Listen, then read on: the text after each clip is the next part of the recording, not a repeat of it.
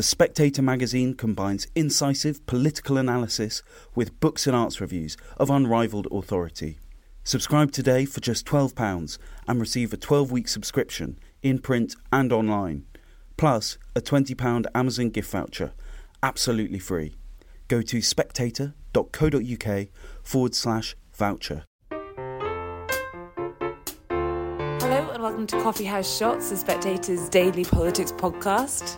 I'm Katie Balls and I'm joined by Fraser Nelson and James Forsyth. So there's been a drip in recent days of MPs signalling they will not stand for re-election. This is something they've been asked to do in light of the boundary changes. Fraser, the latest figure is Sajid Javid, probably the most high-profile figure yet. What can we take from the fact this seasoned former cabinet minister, someone who's gone for the leadership, I think, not once but 3 times, has decided the Commons is no longer the place for him? Well, I always expected Sajid to stand down at the next election, simply because he has done 6 cabinet jobs. I don't think there's many people who've done more. He would have wanted to have been Foreign Secretary under Sunak, but that was not offered to him. And at that moment, there were no more worlds to conquer for him in Westminster. He's still young enough to go and start again as a financier. I mean, I think he was sort of semi-thinking this under Theresa May when it looked like she's going to get a massive majority and she didn't want him. I think he would have had a dilemma as to whether even to stand in the 2017 election if he had no future. So, to me, this makes perfect sense. It's slightly more logical than the younger Tories who are jumping ship. But then again, we've got the situation where we're going to have, I think, they've got a deadline until 5th of December to say if they want to stand again. And if not, they can start to shape their new lives accordingly. So I think probably by the early next week, we'll have a few more names. And also we ought to remember that right now Rishi Sunak is still doing pretty badly in those opinion polls. 25 points behind Labour, that is not a good place to be.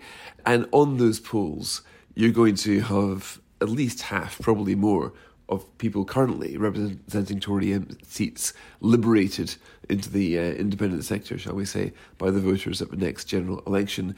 So some of them are understandably making that mental shift now. And James, this comes as we also have the result of the City of Chester by-election, and that was a Labour hold, but ultimately Labour did boost their majority by quite a significant margin. And if you go back to 2015, that was the most marginal seat in the country. Since then, Labour have held it, but so it's not, I suppose.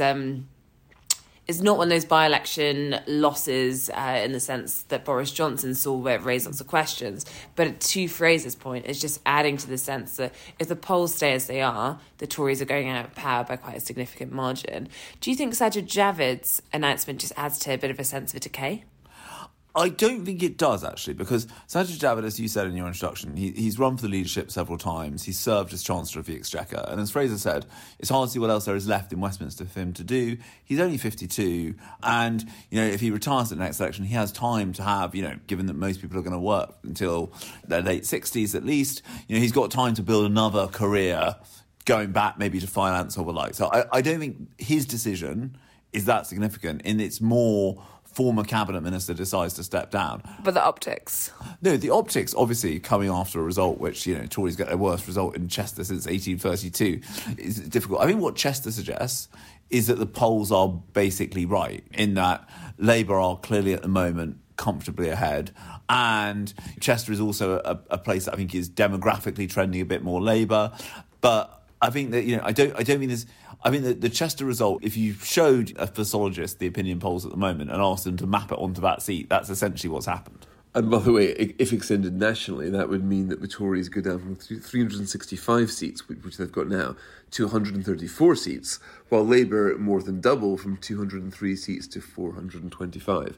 Now, we all know that the race gets tighter as the general election approaches, but the gap which Rishi Sunak would have to close now is so big as to I'd be surprised if you'd find many people saying that it's probable that Sunak is going to make it. Certainly the betting markets say that the most likely election result is that of a Labour landslide.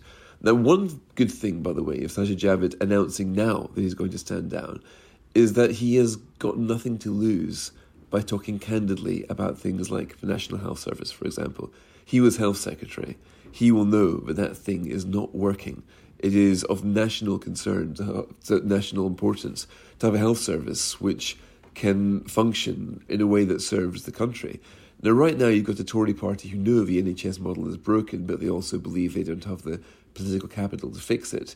You've got the Labour Party who realises that the NHS might collapse under its watch in government, and so they would need to think of radical changes. You're getting NHS senior executives comparing the NHS to the Titanic going down. So it might be possible that Sajid Javid does make still an important contribution to politics over the next couple of years, however long it is to the next election, by being the dispenser of uncomfortable truths, by saying that I've been in all these government roles, I know what needs to happen to the health service. It might not be politically palatable, but, for example, co-payments is the only way of doing it. So I think this isn't quite his retirement from politics. I'm not quite sure what song Sajid Javid is going to sing before he does leave this mortal Westminster coil, but I think it will be a significant one. James, do you think having all these MPs on the backbenchers who've now publicly said, and we expect more before this deadline and more after the deadline in a way, this deadline is in many ways not exactly what it seems. There's nothing forcing you. No, you can't not stand down after it's passed, exactly. Right? No. So is that going to be a parliamentary management problem for Number 10? Because to Fraser's point, you could be making interventions in their experience, but you could also have people saying, well, I don't really like what I'm being asked to vote for, and I'm leaving in a year and a half anyway, so why should I suck this up if it's not matching my interests? I think probably the biggest parliamentary management problem is that over half of the backbenchers have been ministers. And so once people have been ministers, they tend to take a kind of view of that they're more inclined to speak their minds, less interested in what is going to position them best for preferment. I think there are two challenges to MPs standing down. One is that you lose. I don't think it's a case in Sajid Javid's seat, which is 23,000 majority, but you obviously lose the incumbency advantage, which in competitive seats is a problem. And it also means even if people are not trying to cause trouble, people's mind will shift to what they're going to do outside rather than being fixated on Westminster. And Fraser, you mentioned what the Chester result would mean if you made it into a national result. And obviously it's a by-election. By-elections are different. But what do you think about the polls on Rishi Sunak? Because he's only really been in Number 10 just over a month. Do you think he should be doing better? He did inherit a pretty bad situation. Should is an interesting word. It was always that we know that he inherited a dreadful situation, right? There's no way about it. And the bond markets needed calmed, and he certainly succeeded in calming the bond markets. But when you also look at it, I think the Tories were at 1.22 points in the polls, and Labour were up to 55 points. So there was a very big gap between those two.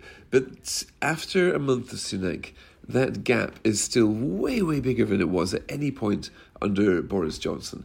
I think the average now is I said 25 points earlier. It's not, it's 20 points. The Tories are averaging 27 and Labour is averaging 47 on the recent opinion polls. Now, I still think that gap is so big as to be unbridgeable politically for him.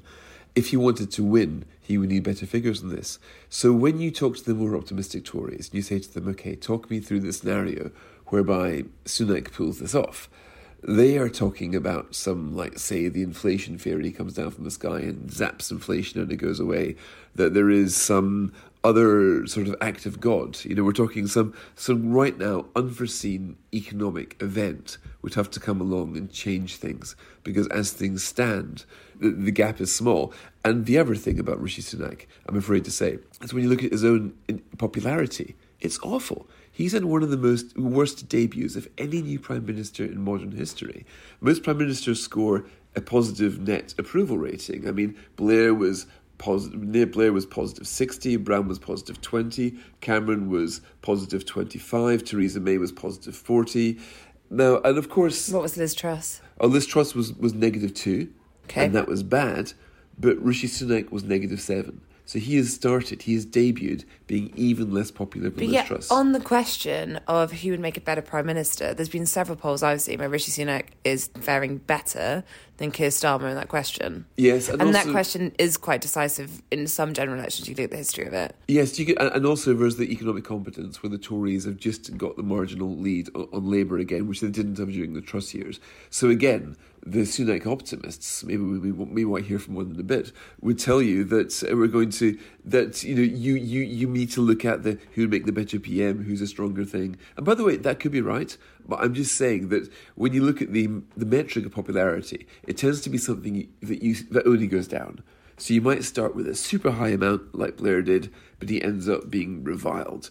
And we've got with some of the Spectator Data Hub graphs of popularity from the start to the finish, and they really only go one way. Now, I have got a high opinion of Rishi Sunak. He is somebody who I would personally place on a higher rating than any of the guys I've just mentioned. But my high opinion is not shared, it seems, by the general public. But we ought to remember that he didn't exactly win an election either. All new prime ministers tend to be popular because, by definition, they've just been voted in by people. Nobody voted in Rishi Sunak, not even the Tory party members. So I think if I would like another Conservative government, which I would, then people like me have got our work to do persuading the rest of the country that Sunak is the right person. So when I saw that, actually we haven't even blogged it yet because it's, but when we came across it, Michael Simmons, our data guy, was saying, look, Fraser, have you seen this? This is quite significant.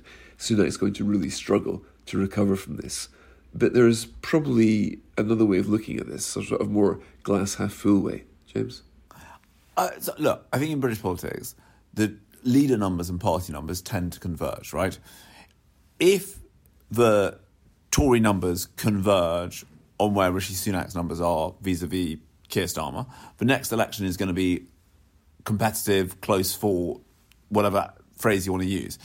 If the numbers converge on where the Tory party's numbers currently are, the next election is not going to be competitive or close. It's going to look much more like what you saw in Chester. So that's the question. Where they are going to converge, where do they converge?